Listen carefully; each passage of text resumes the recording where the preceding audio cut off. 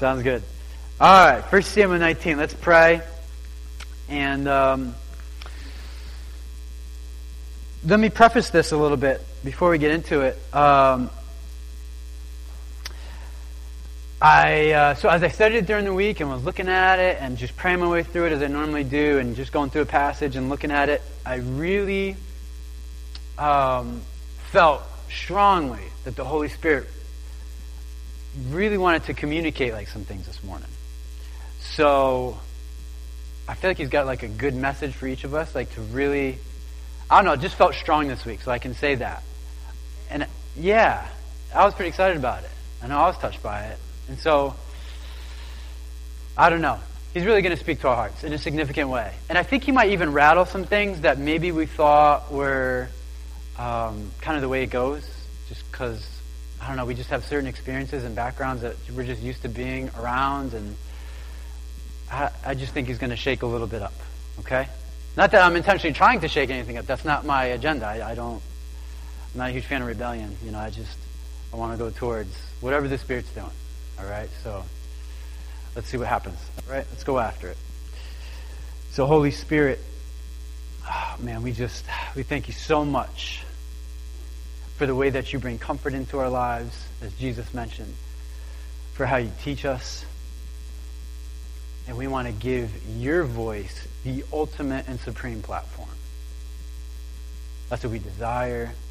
That's all that our hearts want, is Your voice, Your way, Your empowerment, Your equipping, Your wisdom, Your direction.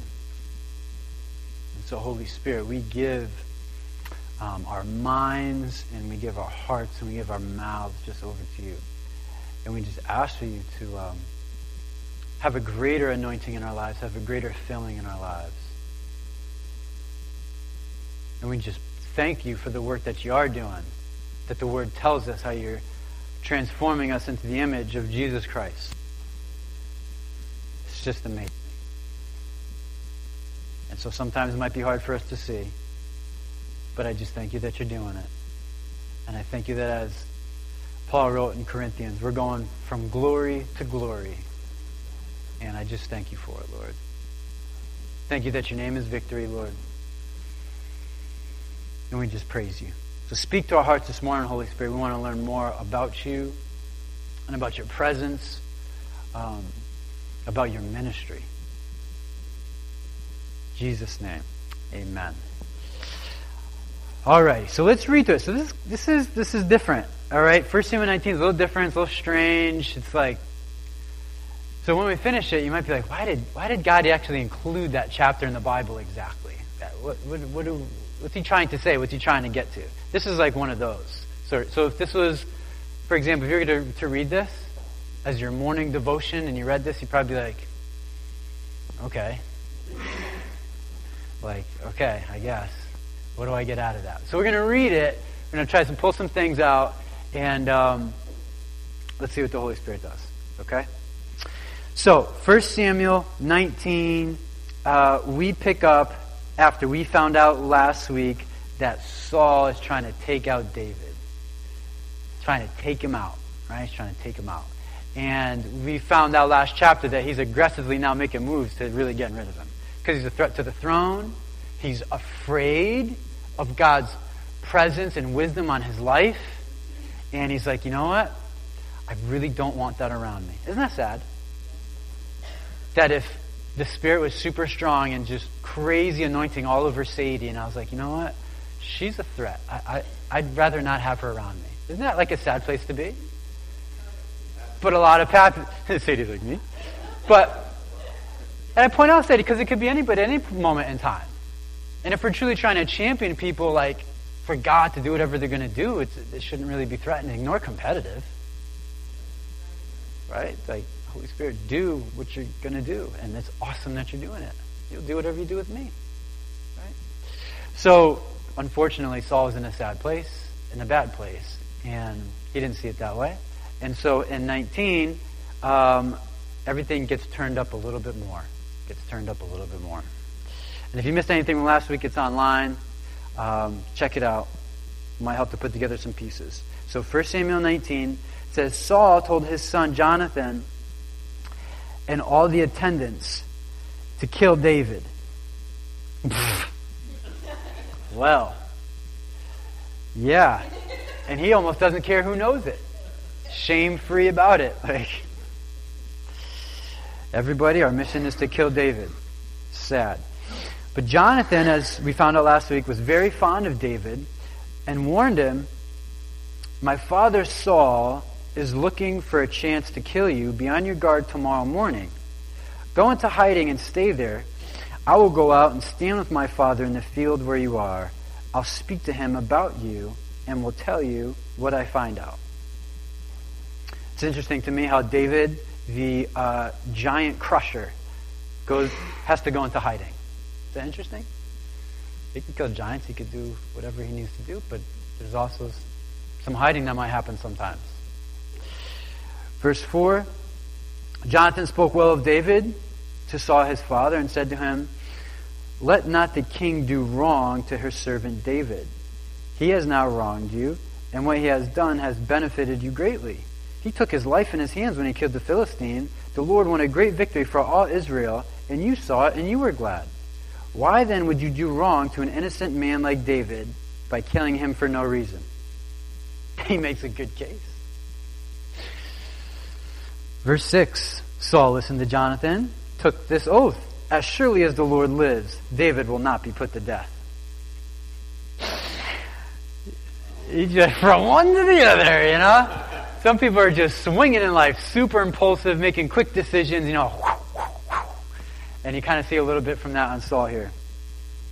Verse 7, so Jonathan called David and told him the whole conversation. He brought him to Saul, and David was with Saul as before. So it kind of like came back together, right? Verse 8, once more war broke out, and David went out and fought the Philistines. He struck them with such force that they fled before him. Verse 9, but an evil spirit from the Lord came upon Saul as he was sitting in his house with his spear in his hand. And while David was playing the harp, Saul tried to pin him to the wall with his spear, but David eluded him as Saul drove the spear into the wall. That night, David made good his escape. So things by like verse 8, so you kind of see when they're coming around. Jonathan made a good case, and then, King Saul takes an oath, and he's like, you know what, never mind. No harm be done, we're not going to kill him, we're not going to do anything. And then the spirit, right, that has been allowed, sent from, the Bible says, sent from the Lord himself. And again, if you missed any of that a couple of weeks ago, we talked about it, 1 Samuel 16, you probably want to listen. But the Lord sends that, I call it like an injurious spirit. It just caused pain when it come upon him. You know, he just got violent, as you could tell, and he'd throw that spear at him. He did it several times. And then it says here, we read for the first time, David made good his escape. In other words, he's not coming back. He's done with kind of hanging around. Verse 11, Saul sent men to David's house to watch it and to kill him in the morning. But Michal, David's wife, warned him, right, and Michal is actually Saul's daughter, warned him, if you don't run for your life tonight, tomorrow you'll be killed. So Michal let David down through a window, and he fled and he escaped. Then Michal took an idol and laid it on the bed, covering it with a garment and putting some goat's hair at the head. What's she doing with an idol? I don't know. It's not exactly a good situation. If you remember a little bit from last week, if you remember, Saul said, hey, you know what? He offered his first daughter, and then he gave her away to another man, and then he said, hey, you know what? Maybe you should marry Michal, my other daughter. And remember, he used the phrase, she's going to prove to be a snare for him. In other words, she could be very problematic for David. Like, I'm sure maybe her quick access to an idol might have had something to do with it. Something's funky, you know what I mean? Like, you don't want to make anything too much, but something's strange. But anyways, she gets this idol, puts it in the bed, covers it, puts goat's hair on there. Verse 14, then Saul sent the men to capture David. Michal said, he is ill. So she lies. Then verse 15, then Saul sent the men back to David and told them, bring him up to me in his bed so I may kill him. Yeah. But when the men entered, there was the idol in the bed, and at the head was some goat's hair. Saul said to Michal, why did you deceive me like this and send my enemy away so that he escaped? Michal told him, He said to me, let me get away. Why should I kill you? Michal is doesn't have a hard time lying, as you can tell. And her deal is, hey, listen, he threatened to kill me if I didn't let him go. Verse 18, when David had fled and made his escape, he went to Samuel. So that's our man right there, right? He was the one that was the leader for a long time. Samuel at Ramah, and told him all that Saul had done to him. Then he and Samuel went to Naioth and stayed there. Word came to Saul, David is in Naioth at Ramah. So he sent men to capture him. But when they saw a group of prophets prophesying with Samuel standing there as their leader, the Spirit of God came upon Saul's men, and they also prophesied. Saul was told about it, and he sent more men, and they prophesied too. It's funny. Saul sent men a third time, and they also prophesied. Finally, he himself left for Ramah and went to the great cistern at Seku. And he asked, where are Samuel and David? Over in Naioth and Ramah, they said. So now Saul himself, verse 23, so Saul went to Naioth at Ramah, but the Spirit of God came even upon him, and he walked along prophesying until he came to Naioth. He stripped off his robes and also prophesied in Samuel's presence. He lay that way all that day and night. This is why people say, is Saul also among the prophets? And we'll go just a little bit into 20. Then David fled from Naioth at Ramah and went to Jonathan and asked, what have I done? What is my crime? How have I wronged your father, and why is he trying to take my life? So kind of an interesting passage, right? Interesting chapter. And Saul is obviously coming after him. He's bringing the heat. And David escapes. And you have this situation to where Saul sends some people to go get him. They encounter these prophets, this group that was with Samuel, these prophets. And it says they start prophesying. What is the deal there? What's that going on? Well, even in the original Hebrew, it's pretty difficult to tell exactly what's meant by the term. But here's really what most Bible scholars really pretty much agree upon when they use the word prophesying. When they're saying prophesying, basically what that means is they can't control it. And what they're doing is they're singing songs, they're proclaiming good news about God, and they're even foretelling certain events that might happen. So it's kind of like an out-of-control church service. It's kind of like that.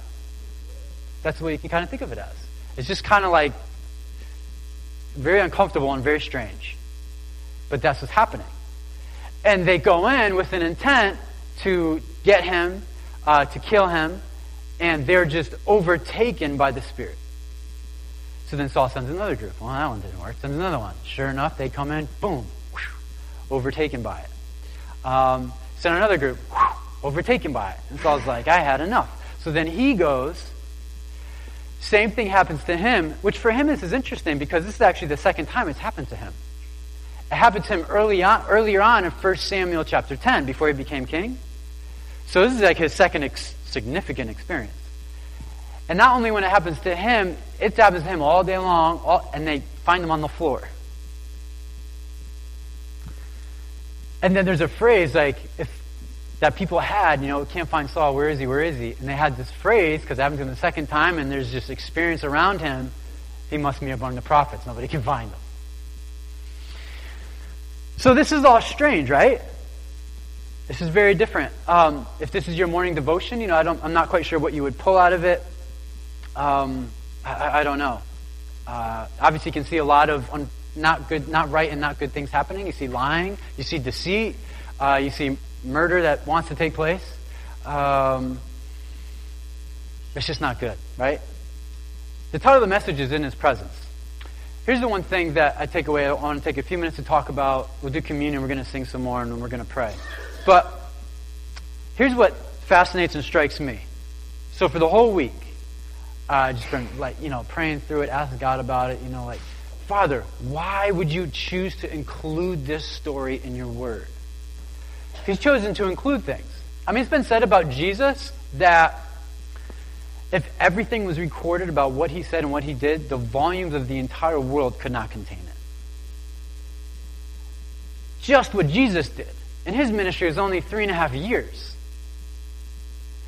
So God, in having things for us, he was very selective.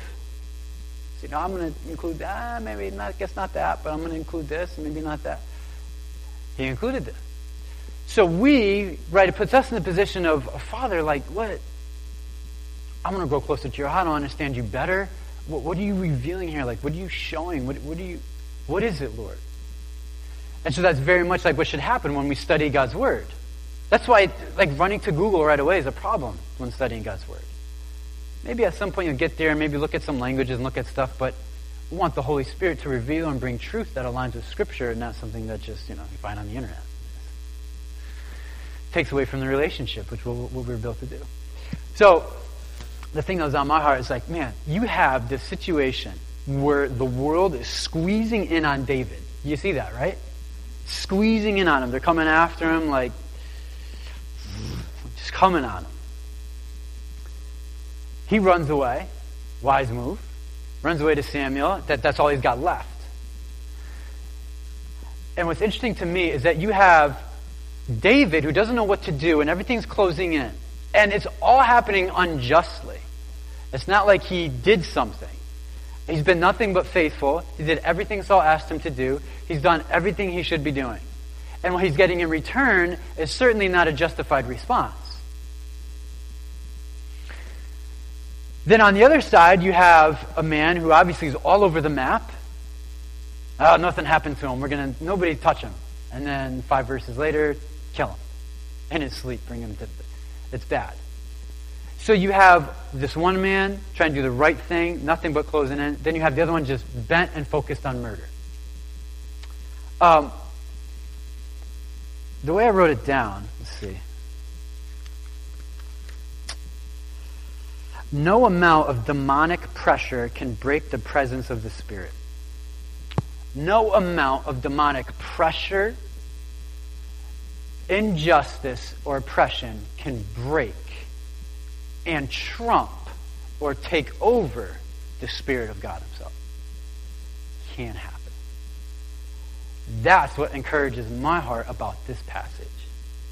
It's like there is a completely crazy situation happening. And the thing that changed the situation was the presence. Everybody say presence. The presence changed everything. The presence changed everything.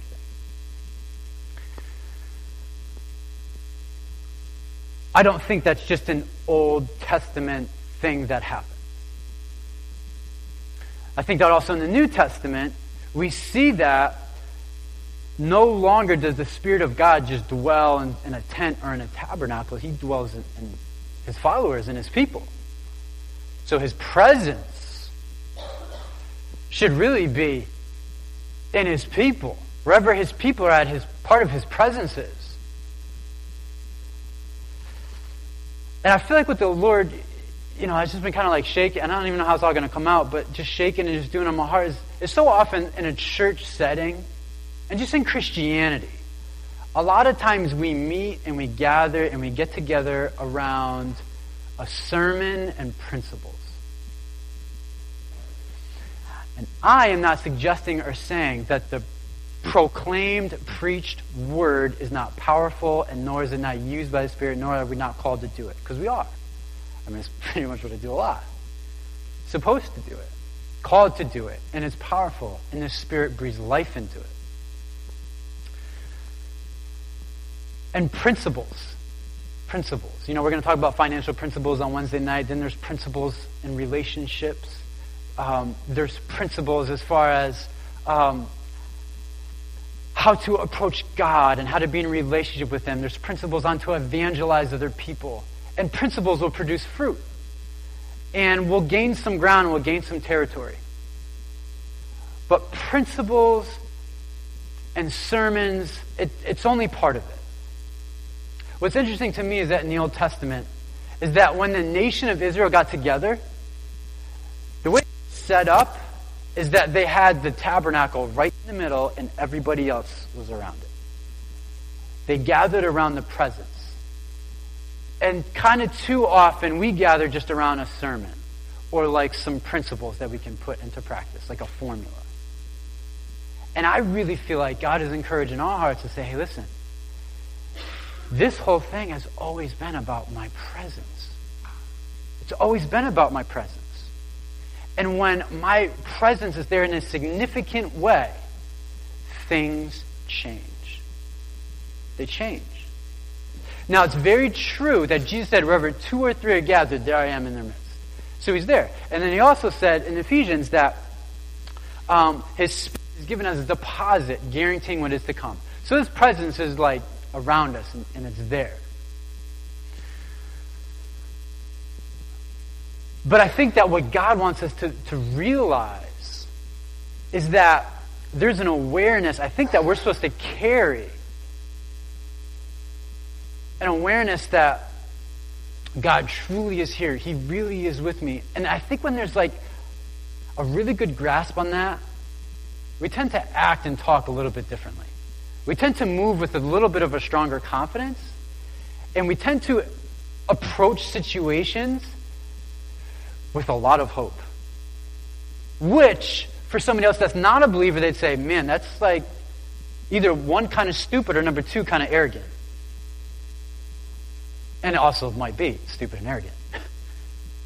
Just because you throw God on it doesn't make things stupid or not arrogant. So this thing takes wisdom as far as, when is this presence really there? Because you could just excite a whole bunch of people, and that doesn't mean God's presence is there. It just means they got excited. There'll be some games going on today. I was talking about football. Like, I don't know how interested like heaven is in the football game today. Like, I don't, But I do want to see the Cowboys win. Like, I do. But it's not like, a top priority issue. You know what I'm saying? So you can cause lots of excitement, and you could just like make really cool atmosphere and cool things, but it doesn't necessarily mean his presence is there. So in Jesus, in his prayer, he said, in the Lord's Prayer, we'll get to it. Everybody should know the Lord. I mean, you got to know that one. But we'll turn there. Matthew 6. Turn there. Turn there. Matthew 6.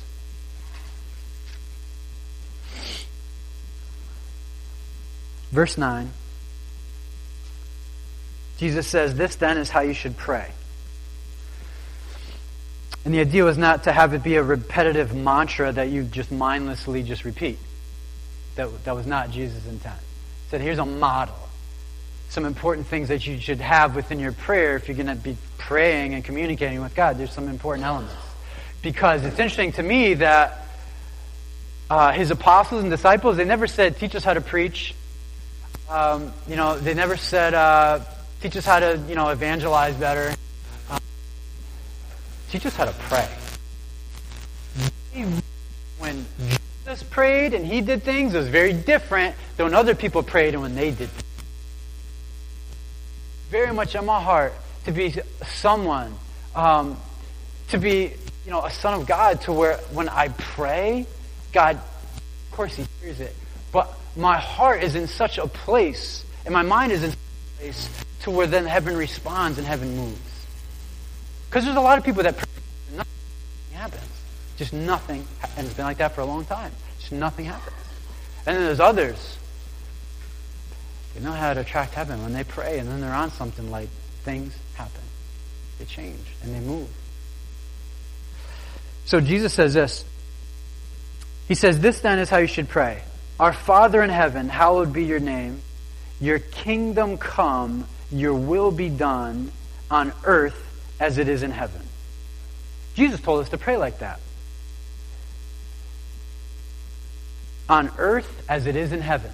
Here's what's interesting about heaven. In heaven, whose presence is supremely dominant? And his presence is radically different in heaven. And there is no room. There's no room for sinful thoughts, for discouraged hearts, for illnesses or disease, for, man, you just name it. His presence changes everything. And Jesus is saying, hey, listen, pray, ask God on earth as it is in heaven. And I don't think Jesus was saying, hey, this is just to keep you busy. He's saying, no, like, you pray for this, because when you pray and things are aligned in your heart and this is getting done the right way, part of heaven, not in its full entirety, but part of heaven is going to come and it's going to happen like His presence is there. Jesus is encouraging us. He's encouraging us to pray on earth as it is in heaven. And He's looking for us to be the conduits of that. So the presence, His presence. I come together on Sunday because I'm excited not to preach. I love to preach. I love to just equip and encourage and just, it's just good. Like, I was built to do it. And I love it. It's so good to also find that out, and discover that. Because, I didn't know that at 10 years old. Nor did I know it at 15. Nor did I know it at 19. But you just kind of grow through the years as you're in a relationship, But I enjoy church. I love coming to church, this church, any church, because if you have a group of people that's hungry after God's heart, the entire time is just a blessing, because His presence is in the midst of His worshipers pouring out. Because we're approaching that throne of heaven and we're doing what we're created to do, and just other things fall away and perspective is built and just hope is so good. So I'm encouraged on Sundays about the presence. And then I'm also encouraged about when we leave, when the Christians leave, the presence can still be carried to where you're going. We might be outnumbered. Okay. That's not the issue. The issue is His presence. The awareness of His presence and coming with a confidence in that. Because it changes every single situation. And it's not a formula and there's not principles. There's no other way to get there than delighting ourselves in the Lord and who He is, and His presence just covers our life. And we're just saying, thank you, Lord, I get to partner with You on this earth to accomplish Your will and Your task. Lord, what are we doing, Father? I'm going where You say to go. I'm going to do what You say to do. I'm going to walk in the authority that You gave me. That's different. That's very different than, Father, fix my problems and get this one right and do this over. It's He hears that, you know what I'm saying? And He's got a really gracious and compassionate heart. And He'll even probably move in some of those. But to really see on earth as it is in heaven, we have to understand our position and what we've been given and really pray and interact and be in this world like that. I really, truly believe that. Go to Genesis chapter 28.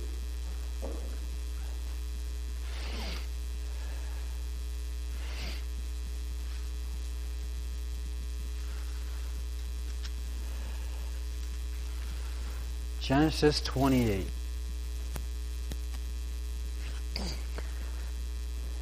This is Jacob. And he was actually on the verge of a very he's been stressing and been super anxious about a meeting he was going to have with his brother Esau, who last time they met, it wasn't good. And Jacob was really favored, and Esau kind of got cast out. But a long time has happened, and Esau really grew in power. He's a significant person. And Jacob's really struggling. And this is the night before he's about to meet his brother, and his brother could really squash him pretty quick. And so this is the night before that meeting. He's going to meet him. So it says, Jacob left Beersheba, set out for Haran. When he reached a certain place, he stopped for the night because the sun had set. Taking one of the stones there, he put it under his head and lay down to sleep. He had a dream in which he saw a stairway resting on the earth, with its top reaching to heaven, and the angels of God were ascending and descending on it. There, above it, stood the Lord, and he said, I am the Lord, the God of your father Abraham, the God of Isaac. I will give you and your descendants the land on which you are lying. Your descendants will be like the dust of the earth, and you will spread out to the east, to the north, to the south. All peoples on earth will be blessed through you, and your offspring. I am with you and will watch over you wherever you go, and I will bring you back to this land. I will not leave you until I have done what I have promised you. When Jacob awoke from his sleep, he thought, surely the Lord is in this place, and I was not aware of it. He was afraid, and he said, how awesome is this place? This is none other than the house of God. This is the gate of heaven. And early the next morning, Jacob took the stone he had placed under his head, set it up as a pillar, and poured oil on top of it. He called that place Bethel, though the city used to be called Luz. And I bring your attention to that passage because it again emphasizes and talks about the awareness of his presence and what it does in our hearts and in our lives. How many people know that the Spirit of God was not only just in Bethel at that moment with Jacob? He's everywhere. It just happened to be in that moment that Jacob really experienced his presence in a significant way, and he's like, this place is awesome. And he sets up a stone and he anoints it, and he's just like, man, this is amazing place. And he set it apart in his heart. And I really feel like God wants to encourage our hearts in such a way to where our discovery of him and our encounter with him is not just tied to a place, it's tied to who he is. And so then we are so encouraged, not just excited, but encouraged by the fact that we are carrying his presence with us. And we're saying, you know what, I don't know about this situation. I don't know how that would turn out. I'm not sure about this. But man, I am so glad that his presence is with me in the midst of this. I am encouraged by that. How awesome is that fact that he rests in me and that he is with me and that he said he won't leave me.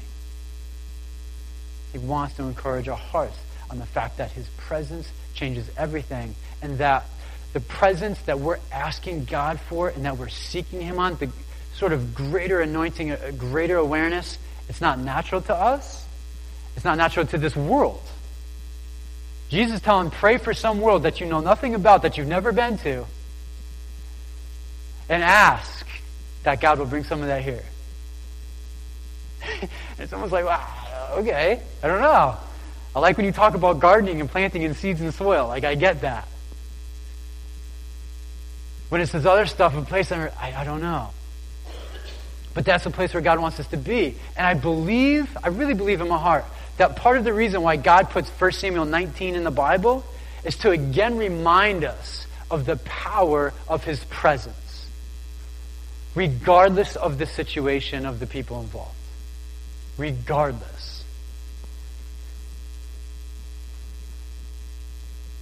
And I don't know if, I'm not sure, I don't know, I'll just tell you my heart. So I read this and I study it during the week. I've definitely spent the week just praying, God, when people come to our home, when they come into Julie's and I's house, have them fall over.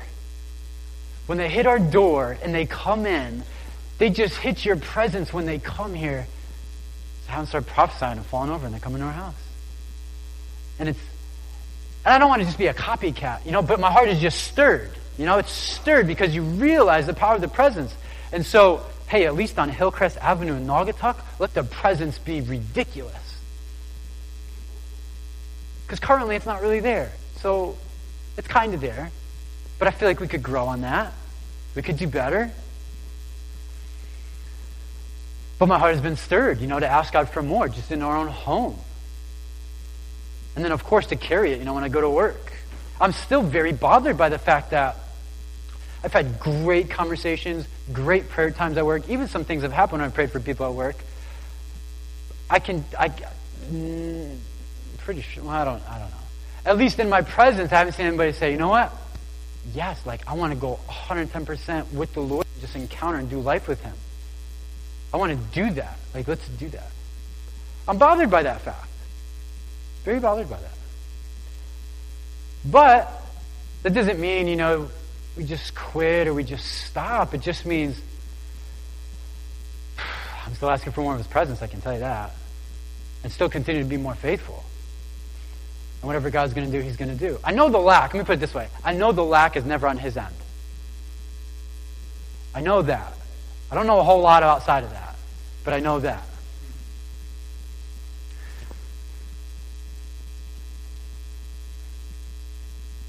In John 5, Jesus says something super remarkable. He says that a couple of things, actually. 2 things. And one of them we already talked about. The Pharisees, religious leaders of that day, Jesus said to them, hey, listen, you think that by studying the scriptures diligently that you have eternal life. Like you think you're good because you study this thing diligently. So if we did inductive Bible study every night, all day, forever, all the time, Jesus is like,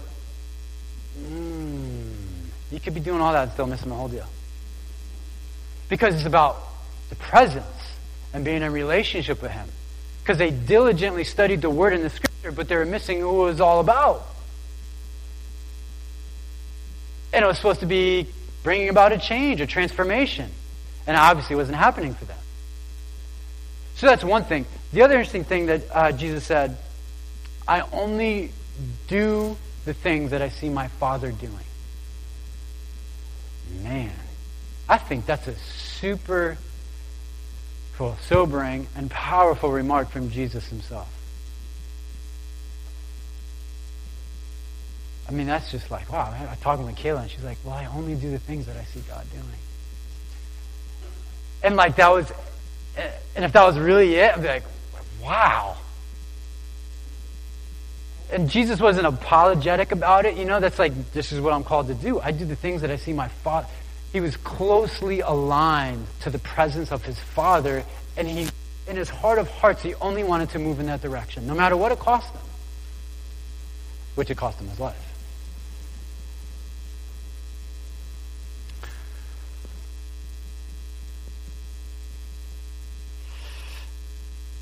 In 1 Corinthians, I know it seems like I'm bouncing around, but I'm really not, I promise you.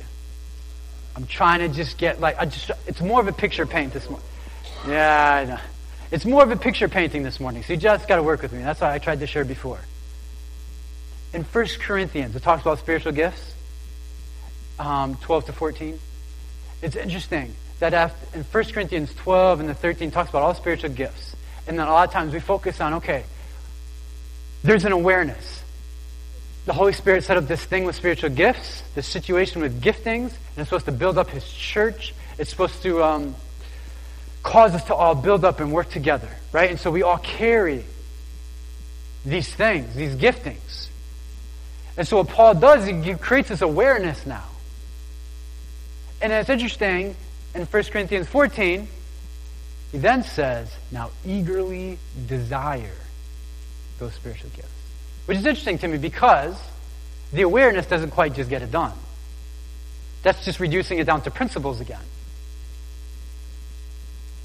The reality that God is calling us into, he's saying, listen, now I want you to operate and access them, to use them.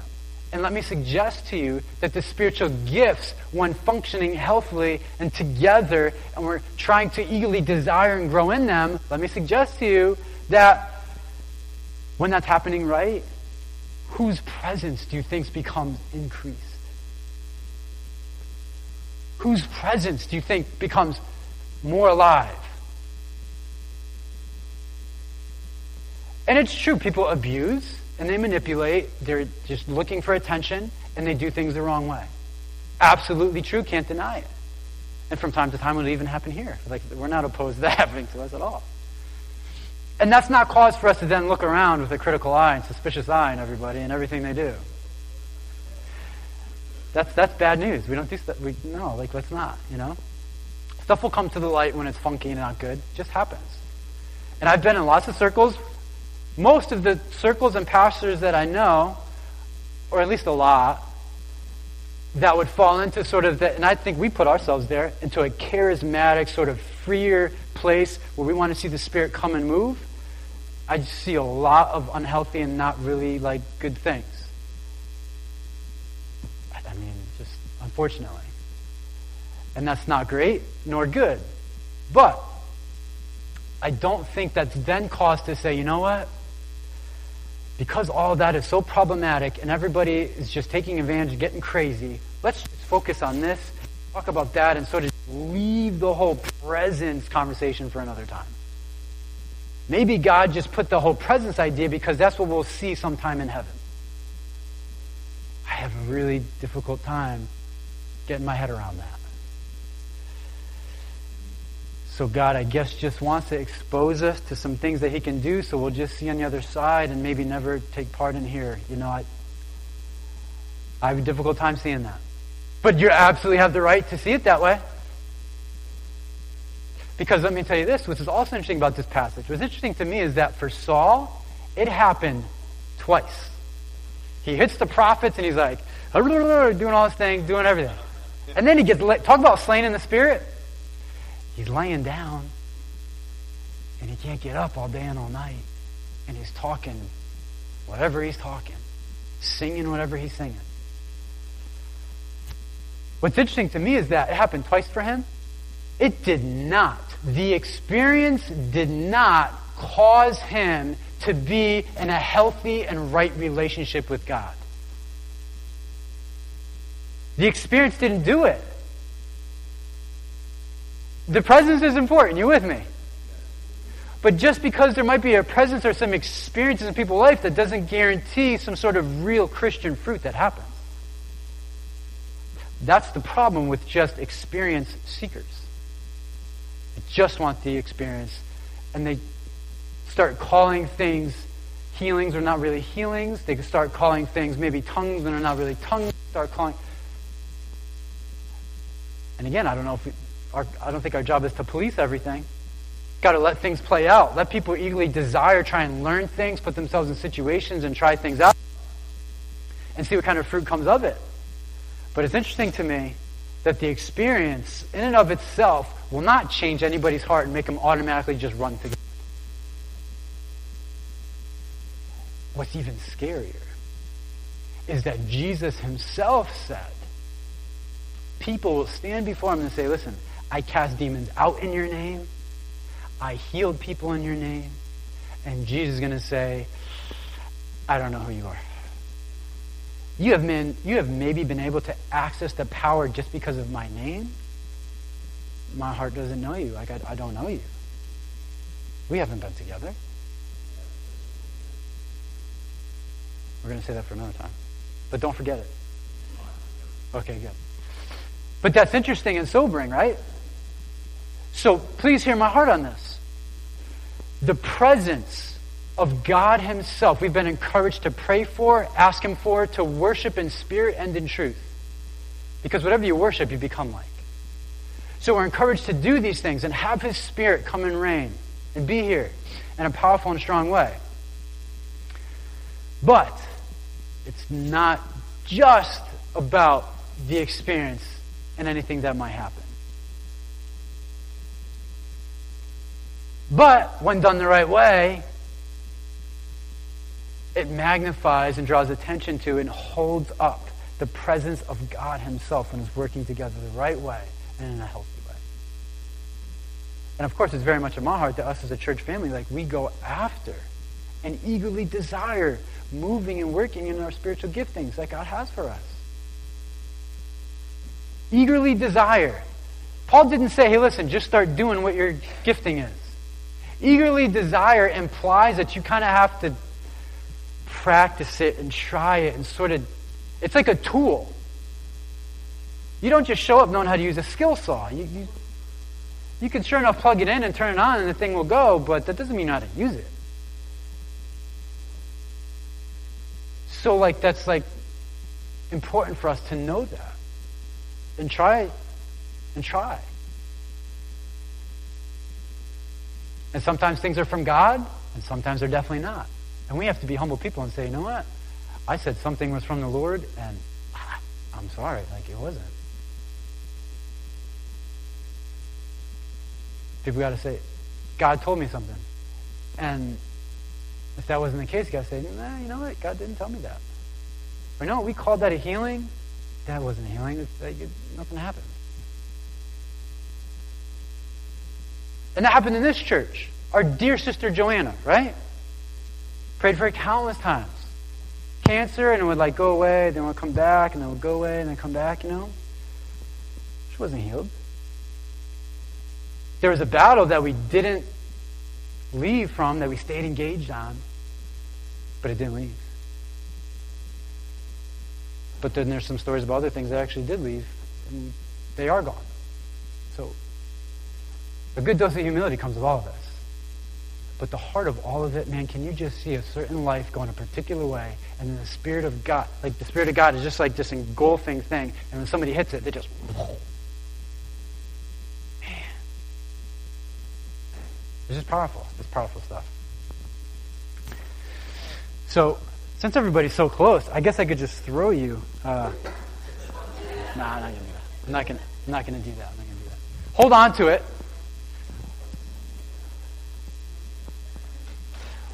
Hold on to it. We're going to do one song together. Sal, you mind playing that last one there? Kind of softer.